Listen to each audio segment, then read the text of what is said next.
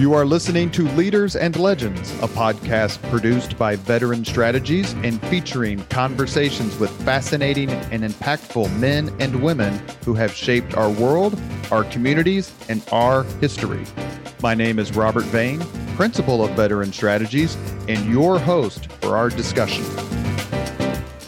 You are listening to Leaders and Legends, a podcast presented by Veteran Strategies, an Indiana-based public relations enterprise, and sponsored by Girl Scouts of Central Indiana, Garmon Construction, Leaders and Legends LLC, the Grand Hall and Conference Center at Historic Union Station, the McGinley's Golden Ace Inn, and NFP, a national insurance broker with strong local content. Our podcast is featured on the All Indiana Podcast Network in partnership with Wish TV. You may find Leaders and Legends at allindianapodcastnetwork.com. Thinking of starting a podcast or need to host a public meeting? Let Leaders and Legends LLC be your partner as you look for new ways to communicate your message. Please contact Chris Spangle or me at leadersandlegends.net. And as always, all our podcast interviews are dedicated to the legacy and generosity of P.E. McAllister. Thank you for joining us on the Leaders and Legends podcast. Our guest today is Dave Hyde. Dave is a sports columnist for the South Florida Sun-Sentinel newspaper of Fort Lauderdale. He has won numerous journalism and sports writing awards. He is a graduate of Miami of Ohio. And he is on today to talk about his book with Jimmy Johnson. It's called Swagger. And I can't imagine a more appropriate name for a book about Jimmy Johnson. I'd like to know how long you all debated what to call it. Well, that it is, as soon as that name was thrown out, and I didn't think of it. I actually had a different title longer that played off the Pygmalion theory of Jimmy's and everything. Sure. And the publisher, Brian Bafiglio, the editor at the publishing house, threw it out there. And as soon as we heard it, we go, yep, that's the title. It's perfect. It sums up in one word everything about Jimmy. And so, and you know, they say don't judge a book by its cover, but you can judge this one. Well, yeah, because it's got Jimmy Johnson's blue eyes, 3 championship rings, and it says it's called Swagger: Super Bowls, Brass Balls, and Footballs, a memoir by Jimmy Johnson and Dave Hyde. Was the book a long time coming? Was it something that you had to convince him to do, or was he willing to do it and just needed a co-author? Yeah, it took about 3 seconds of conversation with Jimmy. I was actually down in Isla Mirada visiting the Hall of Fame. He went into the Hall of Fame and was interviewing him for a column. And we've known each other, obviously, when he was coaching here, but then through the years of retirement, probably got to know each other better and more relaxed conversations. And I was looking to do a book and threw it out there to him. I thought, you know, I was fascinated. He's had people. He still has people, NFL coaches, general manager, EA people, call him up and come down to the Keys and visit him and pick his brain on, you know, evaluating talent, building organizations. You know, what are the most important things to look for when you're evaluating talent? And so I was always fascinated that here he is, you know, more than 2 decades out of football, and still people are coming to him. And so I proposed it at his house. Hey, you ever think of doing a book? Because I'm fascinated, not just about your career and summing up some of the loose ends there, what happened at the Cowboys, and, you know, going into Fox and all that stuff, but how you went about your business of building an organization and a winner, and what these people are still coming down all these years later to talk to you about. And he looked in the, threw it out there, and he said, "Okay, let's do it." And I was like, "Whoa, wait, why don't you think about it for a little bit?" Okay. But I didn't know, he said his good friend, a longtime lawyer, Nick Christian, had been telling him he needs to do a book, the same idea. And Jimmy liked the idea of making it contemporary with people coming down and seeing him now. And really his thoughts apply now. All his, way he organization and evaluates talent and sees people, it all applies. So it was a fun, it really wasn't a hard sell at all, fortunately, because I didn't have a big spiel laid out. You anticipated one of my questions, and that is, I don't know of any other, and I'm guessing you do because you hear the chatter, any other former coach of the NFL whose place is such a pilgrimage for current coaches, pro and college. Maybe Parcells. I don't know. Does Walsh or Gibbs or some of the other Super Bowl winning coaches, Brian Billick? I just never hear the stories of, and maybe it's because I read your columns and read the South Florida papers because I'm a Miami Dolphins fan, that happens with any other coaches. What, am I wrong, or what makes Jimmy so special? Yeah, I think Parcells has a big tree of people, and a lot of coaches. There's an inner circle of coaches. They go and pick each other's brain, but not like Jimmy. I think where people out of the blue call him. The San Antonio Spurs general manager calls, the guys from college football he's never met, Burt Balema calls, mm-hmm.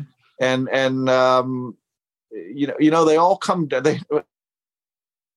I think they're coming to the Keys, but the separate part is he'll meet with them and lay out who he was and how he went about his business, and everybody's looking for an idea, whether it's how to get a better draft in the NFL or how to manage players better.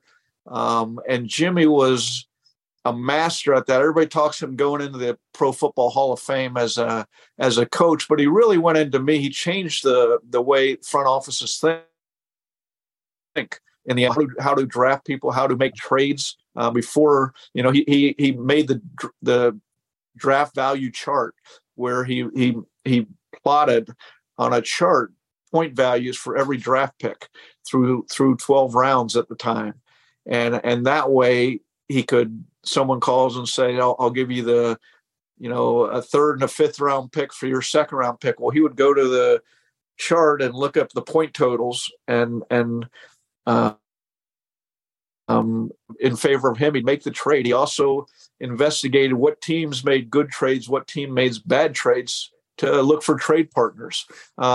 So he worked a lot of different ways and thought a different way. So as much as people talk about him going in the Pro Football Hall of Fame as a coach, what he did on the general manager side in the front office was probably more lasting as far as the way it changed the game than what he did on the sideline.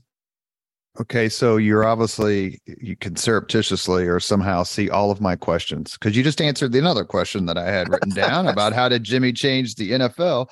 Let me talk about the draft chart for a little bit. There's been some pushback on it.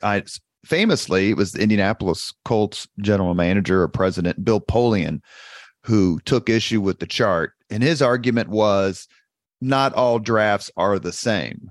There are drafts where you have 7 or 8 top players and everyone knows who's going to go when and where, and others just don't have as much talent. Did Jimmy ever address that argument that his chart, while helpful, isn't necessarily dispositive?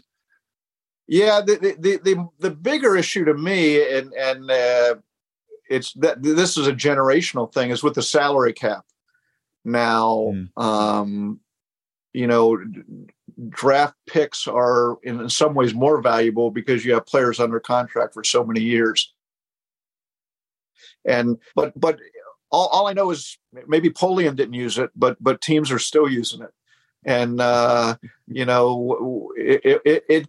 made 55 trades in his 5 years with Dallas. And a lot of them were draft day trades. And to tell you the era, how different it was, to put you back there, the Giants made one trade in those 5 years, and it was with Dallas.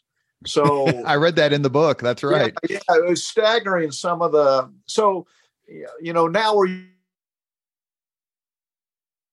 on draft day trades of, draft picks and everything. But back, when Jimmy came into the NFL, it wasn't like that. There were some teams that made trades, but nobody made trades like Dallas did in rebuilding that roster. And, I'm sure the draft value chart wasn't for everybody, but you look at the trades he made and why he made them, and it was a great value to him.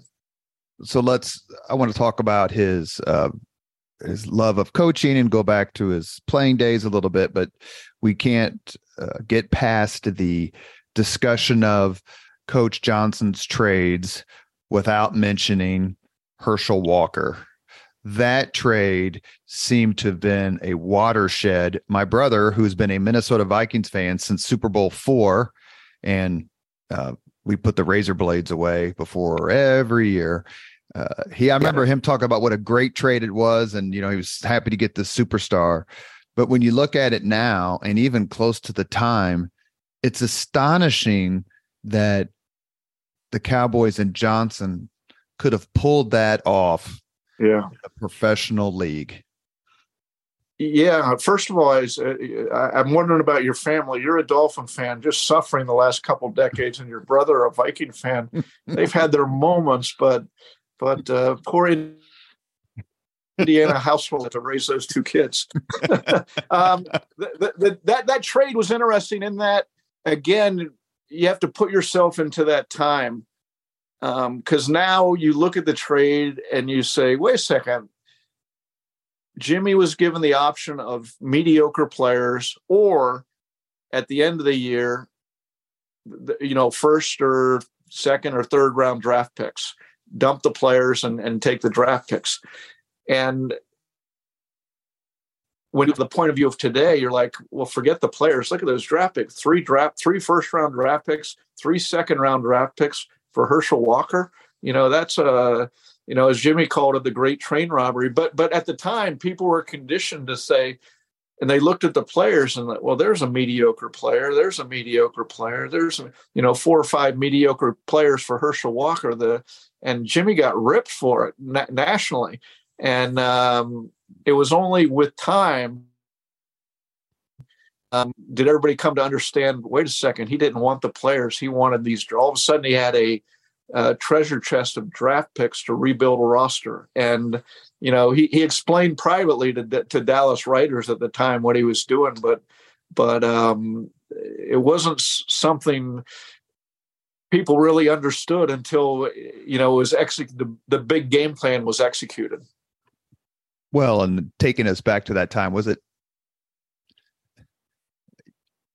Herschel Walker was a hell of a lot better running back than he was a Senate candidate. So we should say that. Yeah. No offense, Mr. Walker. And it was a time where running backs were much more valued in the sense that a lot of, if you look at the Super Bowl winning teams of the 70s and early to mid 80s, they were loaded with great running backs: Larry Zonka, Franco Harris, Tony Dorsett, the list goes on and on. So Herschel's status in the NFL at the time was way beyond what you would think of now. Is that fair? Yeah, and it's also fair when you're looking. Think of what Jimmy stepped into. He stepped into a team that had the worst record in football, 3-13, and they lost their first 7 games in Dallas. And he's looking around. He's jogging. He's actually goes jogging every day with his staff, and they're kicking around what to do. And they have one really blue chip, Tristan with Herschel. Okay, it can't get worse and he says, what about trading Herschel Walker? And they chuckle because, wait, we can't trade Herschel Walker. But when you think about it from a building point of view, here they are 0-7. Here they are with one guy to dangle. And the truth was Jimmy didn't think Herschel was after working with him, he felt you had to build your own. He didn't want to do that. And his offensive line coach, Tony Wise, was saying as they'd watch film, why does he keep running into my offensive lineman?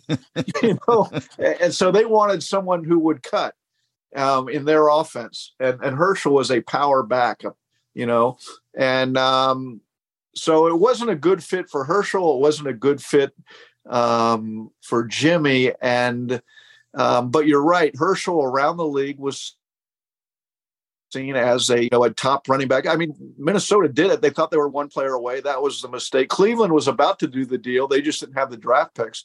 They thought they were one player away. And that's always, a mistake. As Jimmy said, that was a real mistake, thinking they were one player away. And didn't Walker have like an amazing first game? I'm reaching way back here, but he like ran all over somebody 100 every yards and caught passes. And that really kind of fueled the Johnson, what the hell are you doing? Yeah. In fact, Jimmy keeps on his phone an article written by a guy who became a pretty good friend of his, Randy Galloway of the Fort Worth Star-Telegram, that lays out Jimmy in the as this is the worst trade in the history of the NFL, basically, and he'll pull it up and chuckle, these days. So, but yeah, at the time they're 0-7. He's getting ripped for not only how him and Jerry came into Dallas, as these two corn pokes from Arkansas, but now he trades away their best player, and he's doing things a lot differently. And that was before the dreaded T word, tanking. Yeah. Did anyone accuse him back then like you would now? I'm trying to think of someone who would be some sort of equivalent, not Mahomes level, but Justin Herbert or something like that, where you traded him away, your best player, or maybe choose someone on defense. But did anyone accuse him of just throwing away the season for the future? I don't know that anybody connected it that way, but I've talked to Jimmy about the idea of tanking, and what he says is, people think we were, purposely went 1-15 that year. We were bad. I was trying to win every game, and so and we weren't. We traded one good player who people thought was great. I thought he was good. And so, people overvalued Herschel, and we got a lot for him. I had to trade him when the offers came in. But, his point was we weren't throwing people overboard to try to go 1-15. We were bad. We didn't have any talent. You're listening that was only 1-15. You are listening to the Leaders and Legends podcast. Our guest is Dave Hyde. He's a columnist for the Fort Lauderdale Sun-Sentinel. He is the co-author of Swagger, Super Bowls, Brass Balls, and Footballs, a memoir, with coach and Hall of Famer Jimmy Johnson.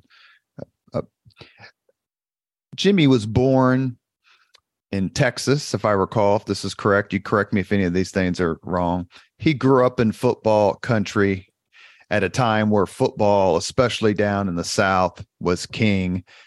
He played football at the University of Arkansas.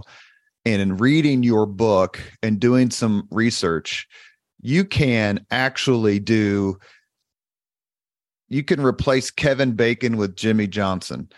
He is connected by one or two things to these names that are just unbelievable, including the fact, which I already knew, but I thought it was fascinating, that he went to high school with Janis Joplin. Yeah, he called Janis Joplin Weeds, Weeds. I'm not. I think she was back to nature, and she would joke with him about being the jock. So they knew each other. It didn't like they were best friends or anything, but certainly they knew each other. He grew up in a hardworking but very lower middle class family. Lived in a duplex. His parents were from Arkansas. They came down to work his dad did in the oil business in Galveston, Texas, on the water there. And so it was very, like you said, he grew up playing football, and his high school team went to the state, I think, quarterfinals every year. And then it came down to where he was being recruited to go to college, and his parents told him he could go anywhere he wanted, but if he went anywhere other than Arkansas, they wouldn't come and watch him play. And so he accepted an offer from Arkansas sight unseen, and went there, and like a lot of people, some friendships were formed in college that came into play later in his life. Let me give but Robert, you talk about this 6 degrees of separation. One of his high school assistant on his high school team was Fred Akers, who became a longtime University of Texas, a very successful coach. And Purdue University. And Purdue, right? Yeah, where my son goes now. I've written down some other names here because I just think it's almost funny. I'm assuming that when Coach Johnson is having his Heinekens, as I recall, that's his favorite drink. Heineken Light, yeah. He must just laugh. He was also connected to Phil Robertson of Duck Dynasty. Yeah, that is right. He coached his first job. He studied psychology in college. He was planning to take a job in industrial psychology. And after his senior year, the spring, right when he was about to graduate, he was in the football office, and the coaches from Louisiana Tech were in there. Arkansas was the number one defense in the country at the time. And the Louisiana Tech coaches there were studying the defense, and the defensive coordinator called, "Hey, Jimmy, why don't you draw up our defense? They'd probably get more out of it than if I did." So Jimmy went up to the chalkboard back then and drew up the defense and explained everything.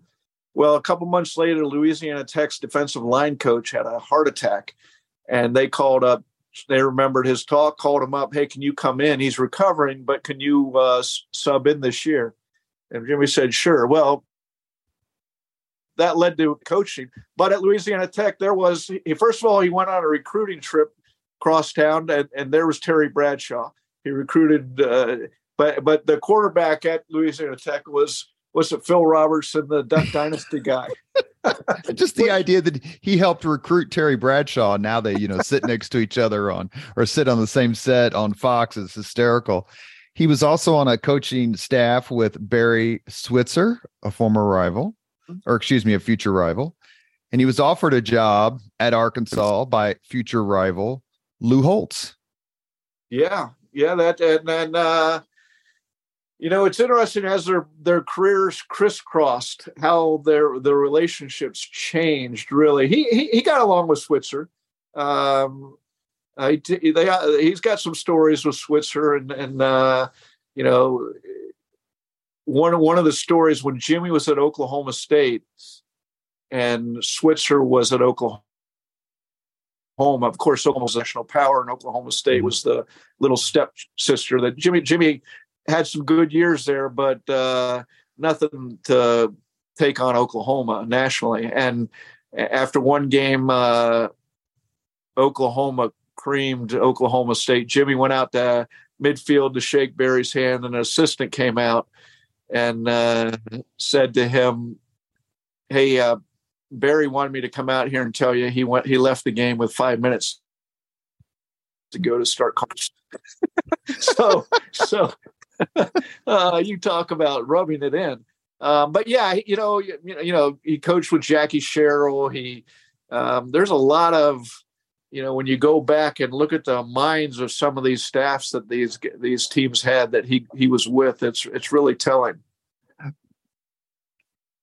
We should note that when Jimmy Johnson left Oklahoma State to be the coach at the University of Miami, In 1984, I think was his first year. 85, 84, 85. Right.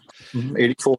Because Miami had just won the national championship, I think, in 83 when they beat Nebraska 31-30 in that terrific Turner Gill, Mike Rozier, Heisman Trophy winning team. That Miami of Florida beat Oklahoma, was it 3 straight years, including national championship? Yes, and that's what Jimmy talks about. Suddenly he had the talent, and in fact they played in the 88 national championship game in the Orange Bowl, and Oklahoma was ranked number 1, 12-0, 11-0 going into the game. Miami was 2, and everybody's talking about it's a close game. What a matchup of great teams, and Jimmy spent the whole week telling his team. In fact, Steve Walsh says by the end of the thought Oklahoma was a trash team, the way that the coaches were talking about them, how we're going to kill them and beat them with speed. And Jimmy did change. He came in from the time he was a young coach. He had different ideas of speed, and you don't have to be as big if you're quick or fast. And he convinced Oklahoma's coaches to start using that idea, and that they had great teams with you remember the Selman brothers in the early early 70s, and then he took it to Pitt, and he brought it to Miami. That idea of he'd take linebacker who were a little too big and slow and make them defensive ends, and all of a sudden they'd be great pass rushers, and that's what he used. He'd talk about how big Oklahoma is. We don't care how big they are. We're going to run around them and or outquick them, and so that's what he did when he had the talent to beat Switzer, and he did. Johnson was defensive coordinator, Coach Johnson was, for the University of Pittsburgh in 77 and 78. Did he know Marino back then, or did Marino get there the year after he left? Was he involved in recruiting? He had to be aware of him because Marino was one of the top recruits in the country. Yeah, Marino went to Central Catholic in Pittsburgh, big football high school, and so he knew of him. But the year he went to Oklahoma State was the year Marino came to Pitt. Who he knew, Hugh Green. He knew Hugh. In fact, Hugh Green lived with him. So very good friends with him and his family, and the guys like, I'm trying to think who else off that team. Was Jackie Sherrill was the head coach. Jimbo Colbert played on that. Dave Wanstadt. Yeah. Ricky Jackson, I believe, did. So he knew, but Marino came after him. You could put together a hell of a team if you took the entire history of the University of Pittsburgh. Tony Dorsett, Bill Freilich, Larry Fitzgerald. One of the stories when I was covering the Dolphins early on, Marino, during a practice, was there. He's across the field, and him and his offensive coordinator, Gary Stevens, who coached for years with Jimmy, but this was during when Shula was the head coach. They're sitting there. All of a sudden, they're raising their voices and they're arguing. They're pointing fingers. Jimmy calls over Hugh Green, who's sitting there, who's been traded to the Dolphins that year. Hugh starts arguing. They're raising their and as a reporter, you're sitting there. What happened? What are they talking about? What are they talking about? And they come off the field. Marino's face is red, and hey, Dan, what was that about? And he goes, Gary thinks his University of Miami teams could have beat our Pitt teams, and Pitt of that era had great teams. Hugh Green was a game-changing defensive. Tony Dorsett. Yeah. So at the University of Miami is where Jimmy Johnson, I'm going to say, comes to prominence. Maybe there's no other way to say it. As a Notre Dame fan, lifelong. I didn't really think much of the University of Miami. They never really they never came on the radar, right? We were always waiting to play Michigan or USC, but the University of Miami in Miami of Florida's fortunes changed considerably in the early 80s. They hired Howard Schellenberger from the Shula coaching tree. He was part of the perfect team, if I recall correctly. And Miami started to build something Then they get Jimmy Johnson, and he puts together a run that is shocking in the amount of talent that he has and the success. The only two things that I can really, maybe three, would be Bobby Bowden, who he finished in the top 5 at Florida State, 14 years in a row. Yeah. 13 or 14. Yeah. They've been right. Nick Saban has been on a run lately. He's next. And then I was going to say Pete Carroll at USC, but right. Those Miami teams of the mid to late 80s, you were around then, Miami Herald, as I recall. What were they like, and how did those teams, those successful teams, reflect Jimmy's personality? Yeah, it's interesting because here's Jimmy, this brash coach with big. I mentioned, the size and speed that the traditional coaches initially blanched at. They didn't want him to. So he had all these ideas, and now he comes to this school that, until Howard won the national title in the late 70s, they were thinking of disbanding football at Miami. And so they won the national title, but it was almost like a one-hit wonder. Everything worked magically to win the title. They really weren't a well-formed program just yet. Schnellenberger left. Here comes Jimmy. He wasn't allowed to hire his staff. He had to inherit the staff, which caused all sorts of problems his first year. But then he brings in his own staff. They went 40-4 the next 4 seasons. And all his ideas of how to be allow players to play free to under his system. He didn't care if they danced or talked. And these are guys come off the streets of Miami. A lot of them are streets of Fort Lauderdale. And all of a sudden, rather than this pastoral game of bula bula of college football in State College or Lincoln, Nebraska, it was for the first time, really sort of like Georgetown and basketball. That was sort of the idea of how Miami played, and it changed. Sports Illustrated ran a poll of the most hated teams, and the University of Miami's '87 team was number 1. His Dallas team, his Cowboys team, were number 3, and that tells you not only were they good, but they did things differently than everybody else too. And he was fine with that. Michael Irvin came once into his office when there was a lot of national criticism of the way they behaved and acted. And he said, "Coach, you doing all right?" And Jimmy said, "You just keep winning and I'll be fine." So that was, again, you talk to Jimmy now, and those were his favorite days because not only were they winning, he was in a city he loved. It was it was all new and fresh winning like that for him on a big stage. Well, in Miami in the mid to, let's just say, the 80s, you had Miami Vice. It's very popular. Scarface, which a movie still gets quoted. The Dolphins went to 2 Super Bowls in the early to mid 80s and still had Marino, even though the late 80s weren't very kind to the Dolphins. So the Hurricanes just fit right in with everything else that was happening there. Yeah, it was all of a sudden, it was like neon lights went on in the city, and the way the Hurricanes played, the way Jimmy coached, and Marino throwing the ball all over the field on the Dolphins. It was an electric time round. Let me ask about a couple of games during Coach Johnson's tenure at the U. First would be the loss to Penn State. I think it's after the 86 season. They lose in the Fiesta Bowl. It was a big deal because, hell, no one had heard of the Fiesta Bowl until then. And they pull the teams and they go, they're 2 independents, so they can go to the Fiesta Bowl. There was all this hype. I think Penn State won 14-10. Right. No one thought they were going to win.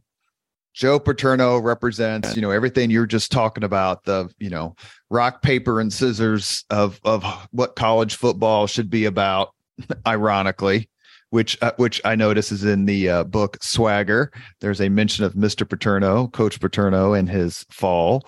But anyway, Penn State Penn State was not favored. Miami was. They had Vinny Testaverde, and Miami wore the fatigues and were brash and lost.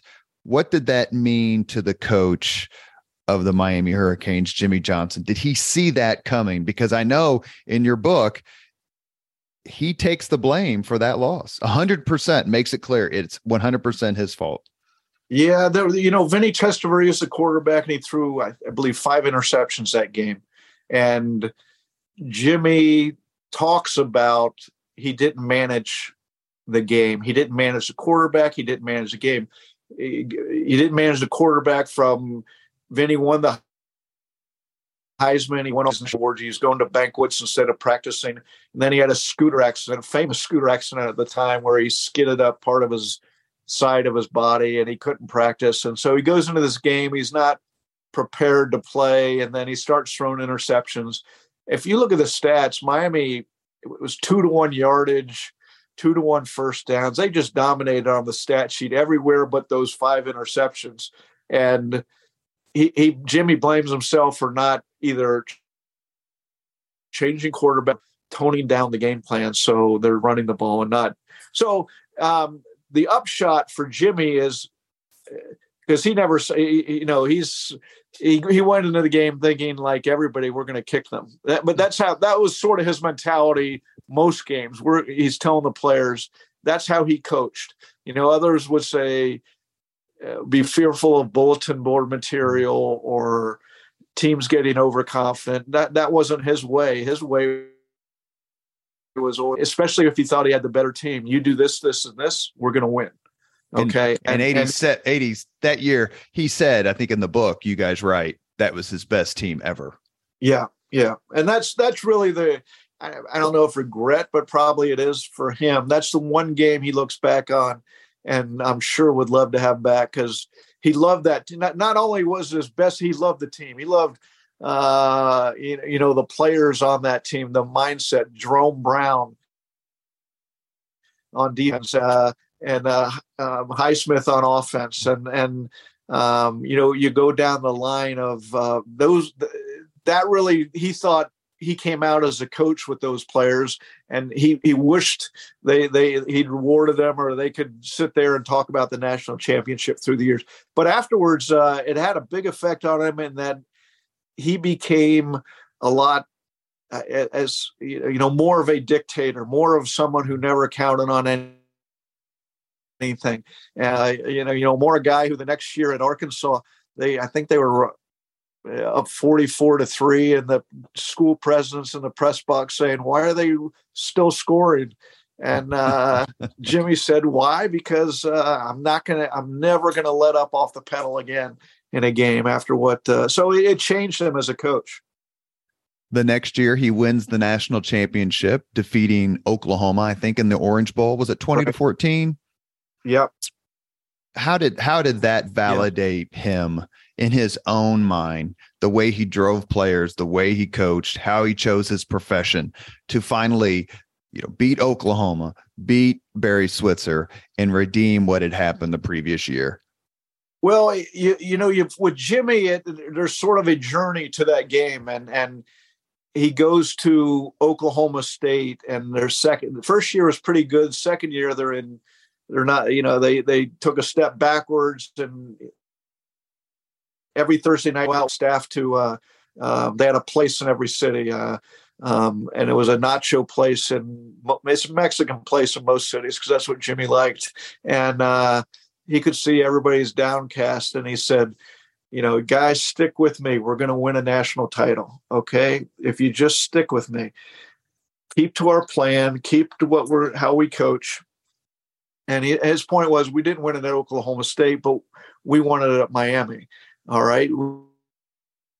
And it was when they're 0-7 and a 1-15. Stick with me. We're going to win the Super Bowl. So I think it not only gave him national credibility, but it validated a lot of his ideas and the manner he coached. That okay, this not only does it work, but it works at the highest level. I would be amiss, since I've had Chris Zorich on the podcast, I've not mentioned 1988, the game in South Bend, the U, Miami of Florida versus Notre Dame. Best college football game I've ever watched. Did you go up there to cover that game? I wasn't. Was I there for that? I wasn't there for that one.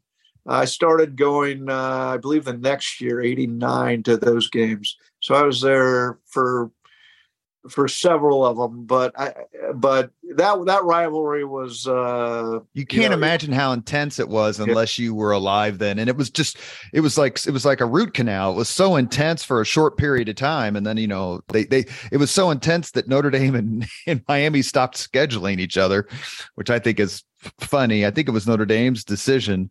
Did you see the Catholics versus convicts 30 for 30? Yeah, I did. Yeah. What did you think of that and how they talked about that game? Because it's interesting. The thing that I took away from it was that Coach Johnson said, quote, I think I'm getting this direct. In the end, history shows they were the better team. That was shocking to me that he said that.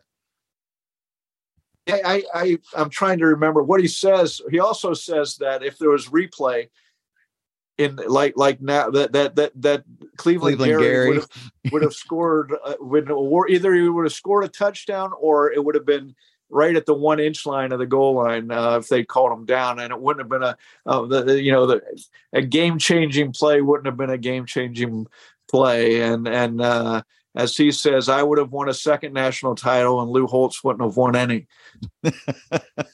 So, how did he and Lou Holtz get along? I mean, they had a weird history together. There's some gamesmanship there back with him and Lou Holtz.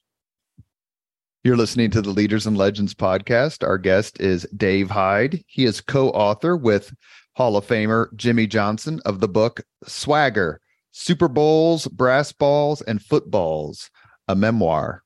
So let's get Jimmy to Dallas.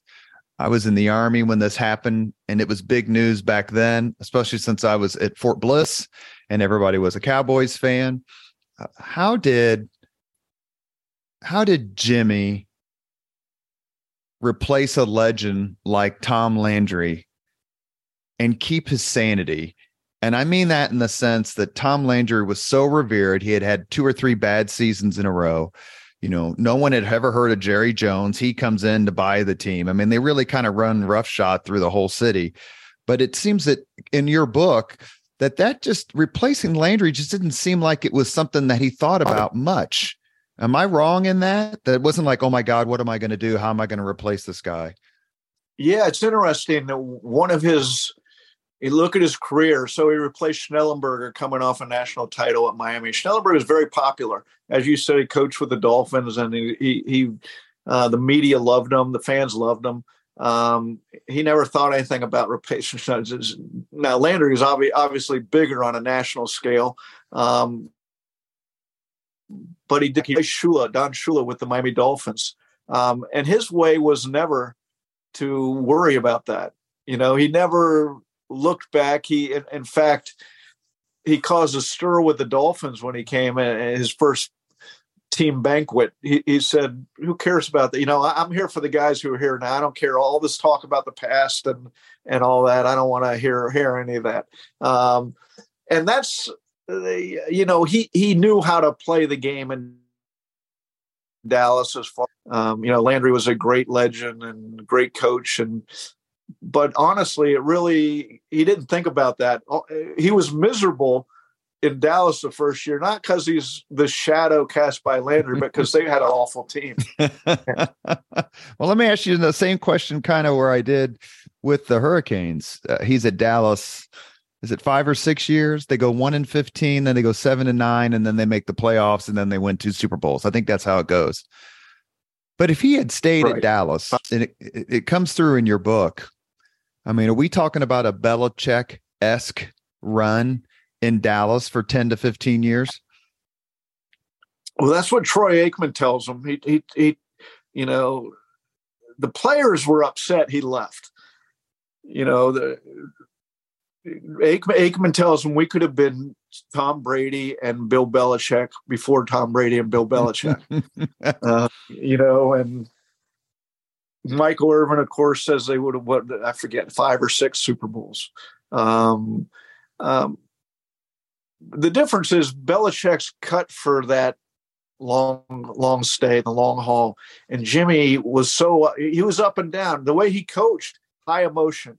He brought, everybody. The phrase in sports is "don't get too high or don't get too low." No, he got high and he got low, and he took everybody with him. And so a couple of things happened that we could get into. One was his relationship with Jerry Jones. The other thing was he didn't like the guy he had to be to the lion tamer, the dictator, and so he wanted out. But yeah, if he had stayed another year, Peter King, in talking with him, the NFL, the really respected NFL writer, told him after Super Bowl II, they're riding in the limo away, and Jimmy's just not happy. And he goes, "Are you thinking of leaving?" And he goes, "I don't know, Peter." He goes, "If you stay one more, that's 3 Super Bowls. You're in the Hall of Fame." And it didn't mean anything to him at the moment. Later in life, when he's removed and everything, being in the Hall of Fame meant a lot to him. But at the time, that's just like he didn't think of who he was replacing. He didn't think of things like, "Oh, if I stay one more year, I'll be in the Hall of Fame." Would you say that Jimmy Johnson, here in Indiana, we're familiar with coaching dictators? Would you say that Jimmy Johnson, along with Bill Belichick, are kind of the last of the coaching dictators that were so prevalent in the NFL in the 60s and 70s and 80s? I would, but Jimmy just does it a different way than like a Bobby Knight or although he says when he's asked, "Would your ways work in today's NFL?" And he says they are. And what do you mean they are? He goes, "Well, his coach is exactly like I would accept the public presence."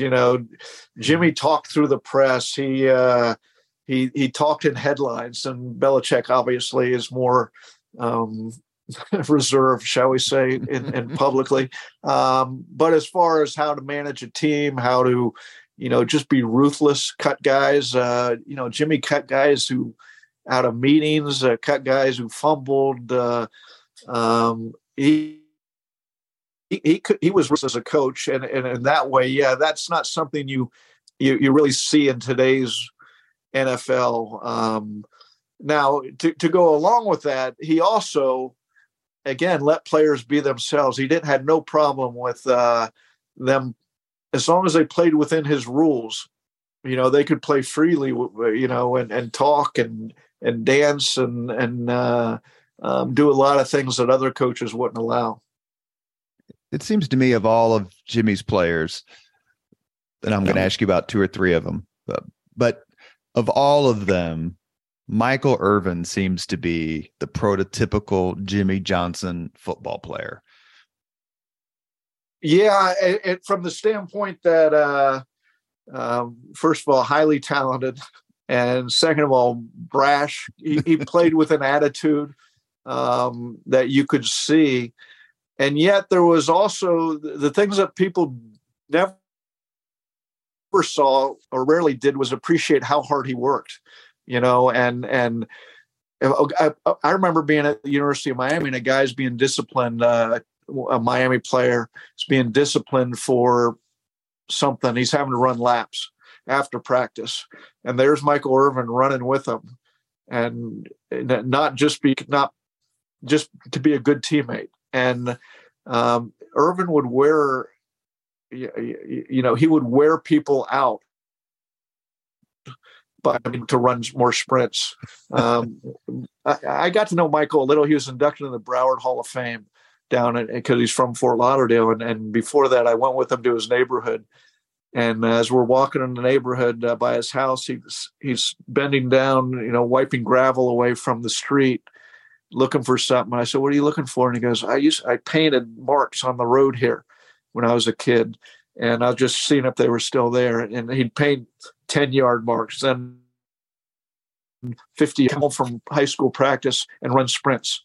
And then he'd, up and down the street. Then he'd run 3 miles. So he was the perfect player for Jimmy in that, not only, in fact, Jimmy, when he got to Dallas, he would ask, when they're looking at a player to draft, he'd ask his draft pick, is he a Miami guy? Meaning, does he play with an attitude? Does he, not just high talent, but coachable, but with a big attitude? Those are the guys. We're talking with journalist and author and Winston Churchill aficionado, Wow. Dave Hyde, just judging by the books that are behind you as we conduct this interview. Yeah. One of the best parts of your book, to me, really was the dissection, and I'd like for you to talk about for a few minutes, of the relationship between Jimmy Johnson and Jerry Jones. To me, I mean, if you had to parson out the credit for the Cowboys dynasty in the early to mid 90s, it would be 99% Jimmy, 1% Jerry, but I'm obviously biased. But it just seemed like Jerry Jones ruined a good thing. Like, what are you doing? You've got this amazing team, this wonderful coach, and you're upset because you're not getting enough credit? Yeah. In fact, Jerry, a couple years ago, before a season, basically broke down in tears saying, yeah, I really screwed it up, didn't I? And so they had a weird relationship. In fact, the first time it sort of leads off the chapter with Jerry in the book where Jimmy says, a lot of people say they don't understand my relationship with Jerry. And he goes, I appreciate that because I don't understand it either. So they've been friends for decades before he took over the yeah. Cowboys. They knew each other. They played football together at Arkansas. That got a little overblown in the when they went together to Dallas. Oh, these college roommates, best buddies, and all that.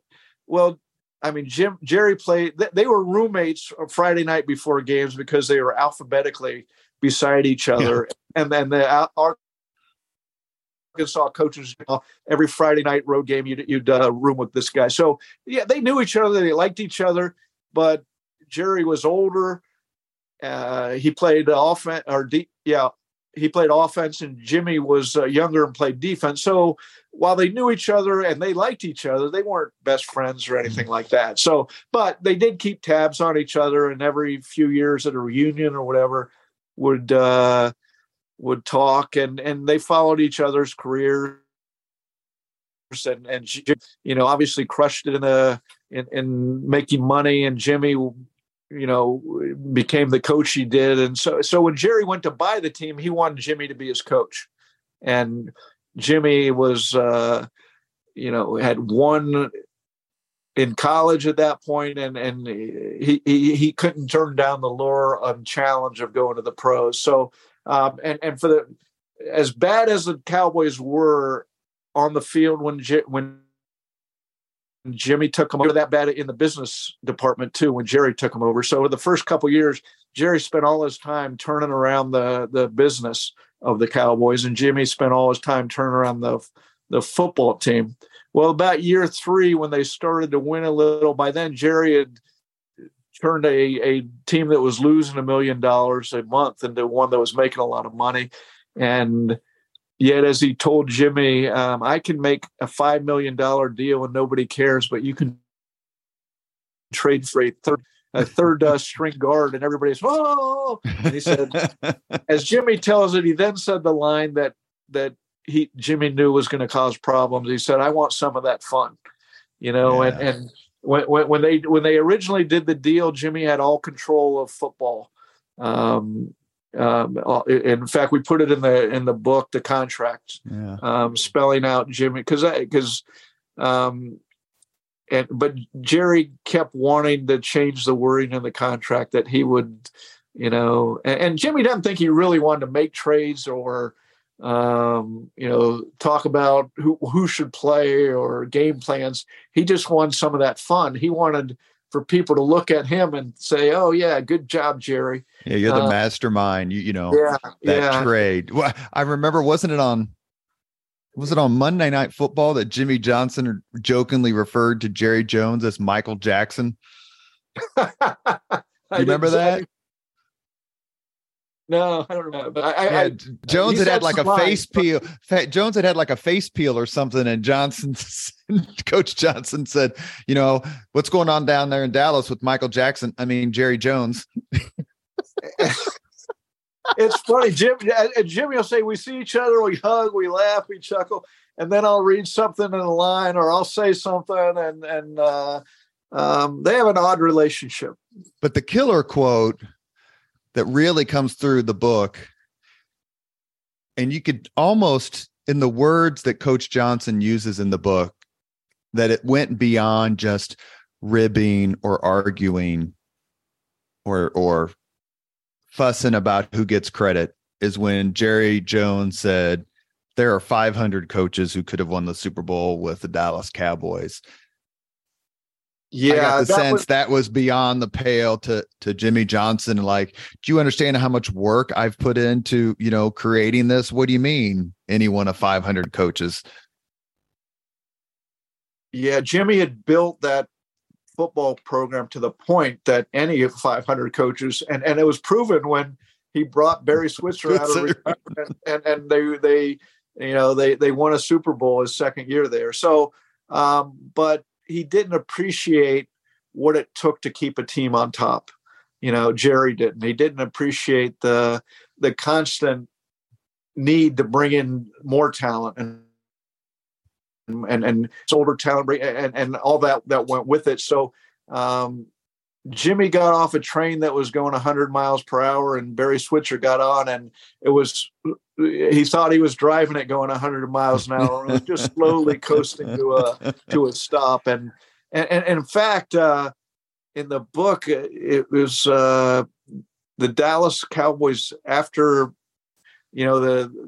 Jimmy's talent left. They didn't go to the playoffs or win a playoff game for 12 years. And that was shown to a couple people when a couple people in the Dallas who were part of that Dallas organization. Oh, that's not true. We did. But then they looked it up and they go, oh my God, we didn't win for 12 years. And so it was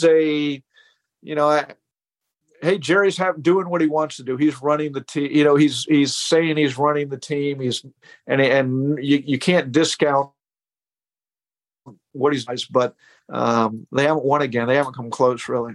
And he gets to do the interviews and the press conferences and be quoted in 20-point font and that sort of thing. It's an odd scene. The Dallas Cowboys are an odd scene in that after the game, some media goes to the head coach, but the rest of a bigger herd of media has to watch Jerry Jones because you never know what he's going to say. That's how he's having the fun he wanted. He owns the team.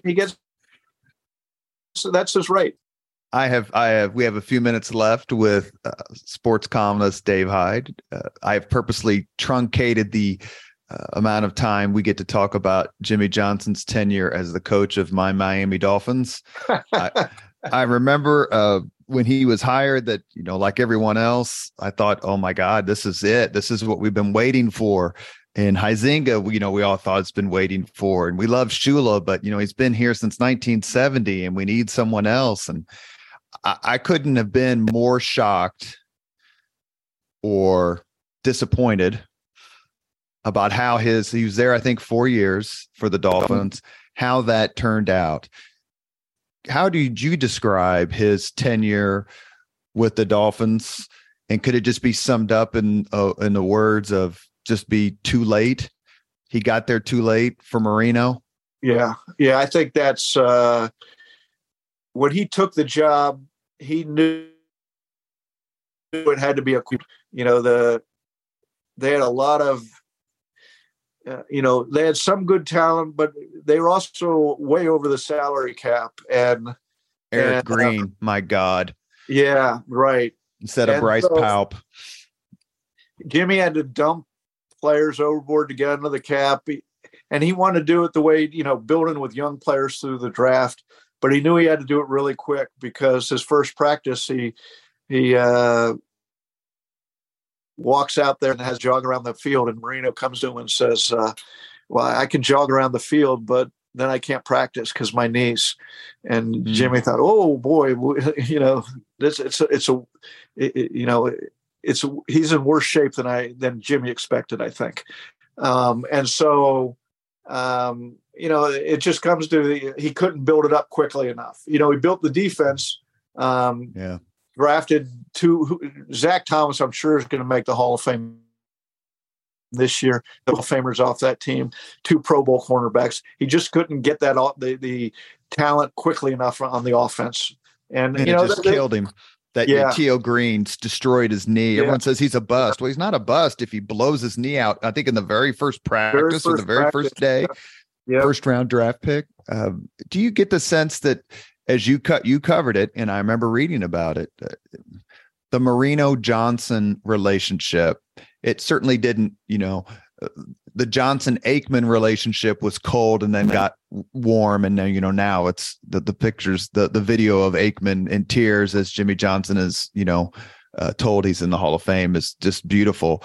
But I've read interviews with Marino, and then it's in the book where Marino's like, look, we got along fine. Like, we wanted to win. We wanted to do these things. Did we disagree a little bit about game strategy? Sure. But as far as getting along and seeing the big picture and wanting to do what it takes to win, everything was fine. I mean, that's basically what Dan Marino says in his, football life special from the NFL.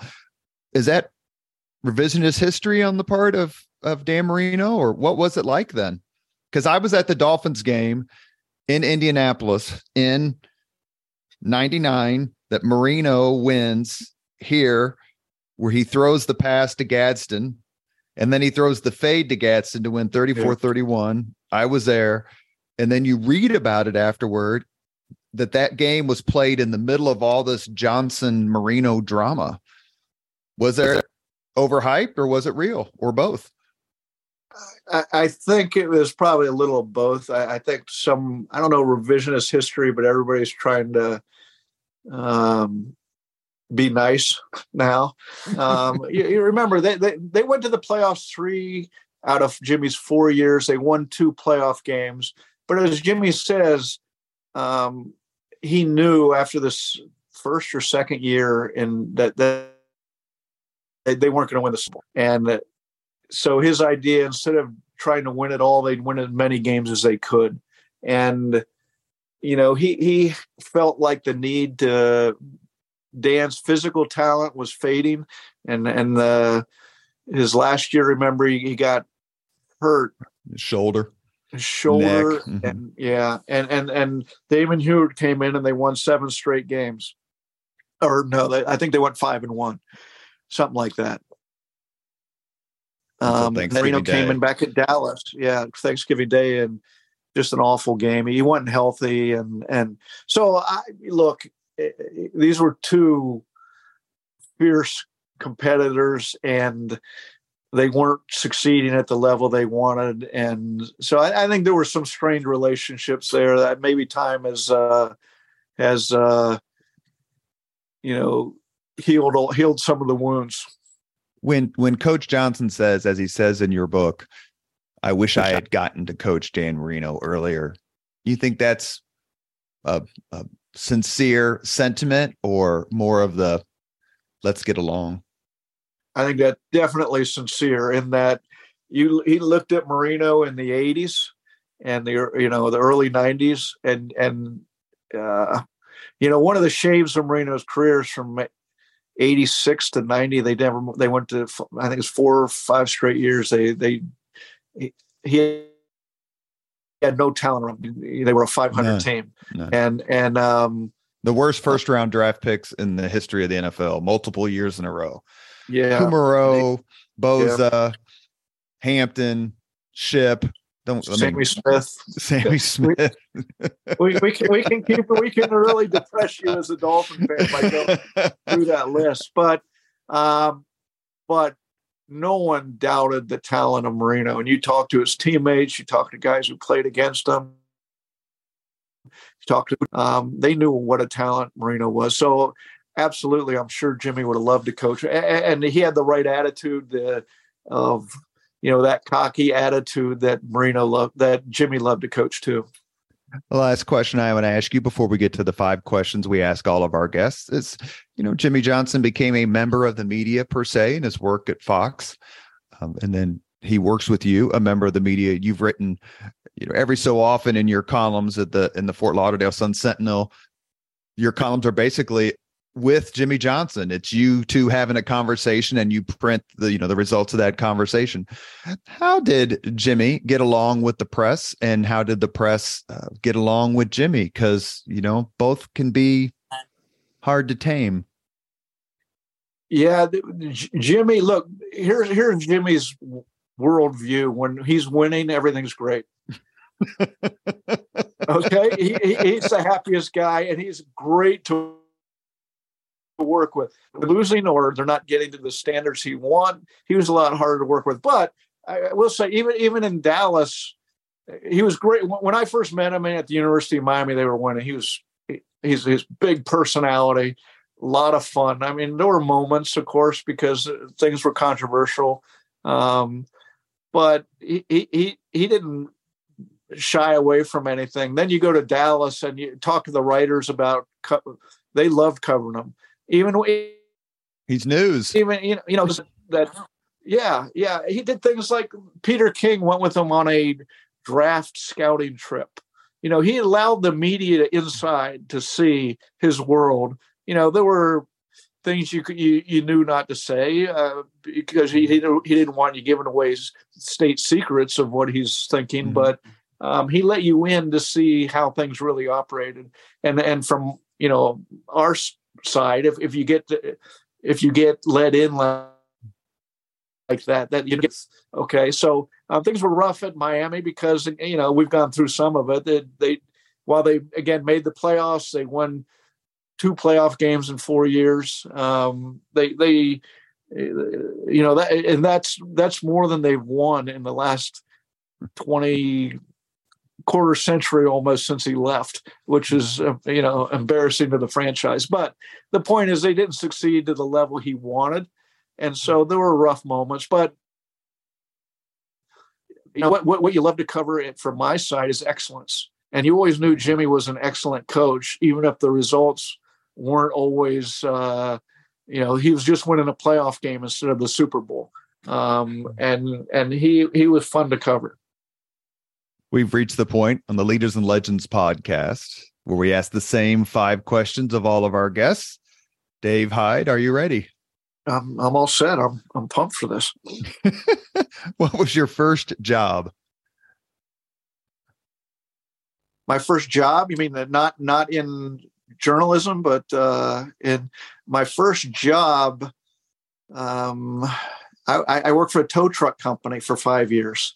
And while I was starting in high school, and I would, with a acetylene torch, they had a junkyard, and I would cut engines out of junk cars and then put them on a flatbed truck, the frame of the carcass of the car, and I'd take it to a shredder. And then I tow cars for a while. And so you see why I appreciated sitting in press box and eating hot dogs. Number 2, what was your first concert? First concert was the Beach Boys.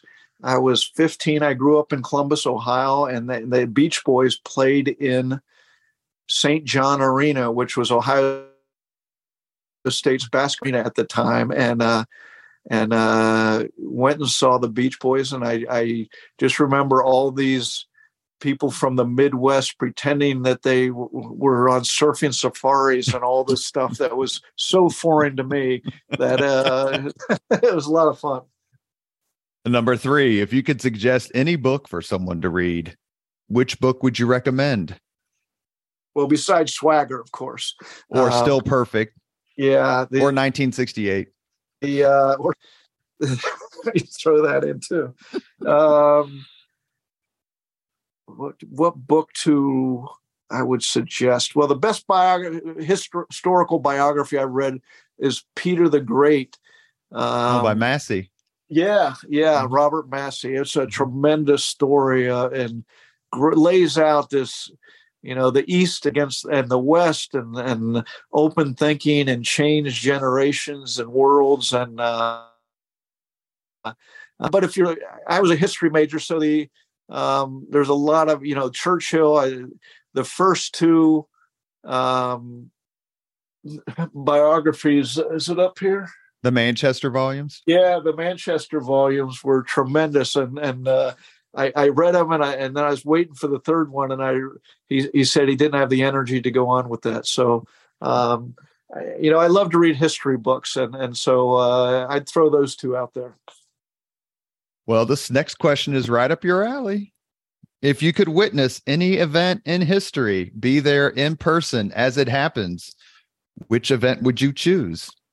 Yeah, my neighbor, he co-founded the Miami Heart Institute here, and he died. He died about 25 years ago, but he was responsible as a doctor for getting the wounded off Omaha Beach, and the stories he has. I would love to. Would I really want to see that? I don't know, but some of the things he went through and the stories he tells, it would have been. I don't know that I want to be in that battle to witness it, but the moment. Did you watch Saving Private Ryan with him? Yeah, right. That's why that what comes to mind when you think of you really wouldn't want to be in, because it's such a gut-wrenching and bloody affair. So I'm sure there's something else that would come to mind, but when you said it, that's the first thing that came to mind. Last question. If you could have dinner with anyone living today, 2 hours off the record just to chat, whom would you choose? First thought, Bill Murray. Well, he is a Cinderella story. I know it would be fun. It's a Groundhog Day. Just because I'd love to sit there, sit at a bar, and all of a sudden I look over, there'd be Bill Murray, and I'd like to laugh with him. I'm sure that's exactly what would happen. You have been listening to Leaders and Legends, a podcast presented by Veteran Strategies, an Indiana-based public relations enterprise, and sponsored by Girl Scouts of Central Indiana, Garmon Construction, Leaders and Legends LLC, the Grand Hall and Conference Center at Historic Union Station, the McGinley's Golden Ace Inn, and NFP, a national insurance broker with strong local content. Our guest today has been Dave Hyde. He is the co-author, along with Coach and Hall of Famer Jimmy Johnson, of the new book, Swagger, Super Bowls, Brass Balls, and Footballs, a memoir. We'll be sure to put a link on our social media channels for you to buy the book. Dave, as a Miami Dolphins fan since 1972, it's an honor to talk to you. Thank you so much. I love your columns. Like I said, I subscribe to the Fort Lauderdale Sun-Sentinel so I can read your columns during football season and beyond. Thank you so much for coming on the podcast. Your book was wonderful. It's a great read. Robert, it was a lot of fun, and I appreciate you being all these years reading my columns. A lot of fun to talk to you. Thank you. Thank you very much for listening to Leaders and Legends, brought to you by Veteran Strategies Incorporated. If you want to contact us about this program or our menu of public relations services, please send us an email at robert@veteranstrategies.com. That's robert@veteranstrategies.com.